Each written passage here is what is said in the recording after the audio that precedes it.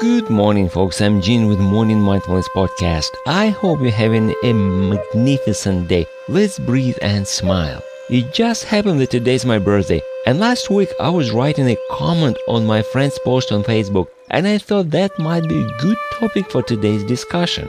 We'll talk about the purpose of life. Such a nice, easy talk, right?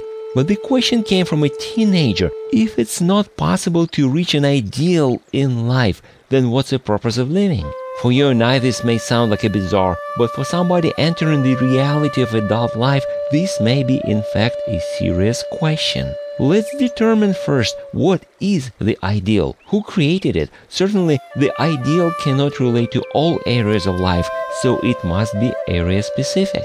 You say ideal and beauty? It changed so many times during history depending on time and culture. Whoever told you that Barbie doll has an ideal physical shape? Or maybe you are competing against photoshopped models? Perhaps ideal in achievements, a world sports champion or Vietnam hero? You see, when they were born, nobody paid any attention, except immediate family perhaps. When Buddha, or Jesus for that matter, were born, nobody said, here's an ideal coming to the world. Their actions spoke for them until people put him on the pedestal. Nobody can call themselves ideals. Like beauty is in the eye of the beholder. People can call you that for what you do. So, from whose perspective are we looking at the definition of ideal?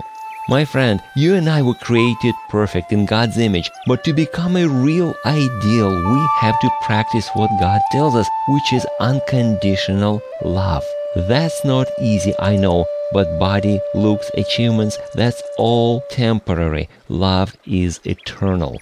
Think about that. Thanks for being here with me today on my birthday. The greatest gift for me is to know that maybe I can change somebody's life.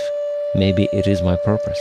Peace and love to you all. You can subscribe to my podcast or contact me through my site hpln.org. Now let's breathe and smile. I'll talk to you next time.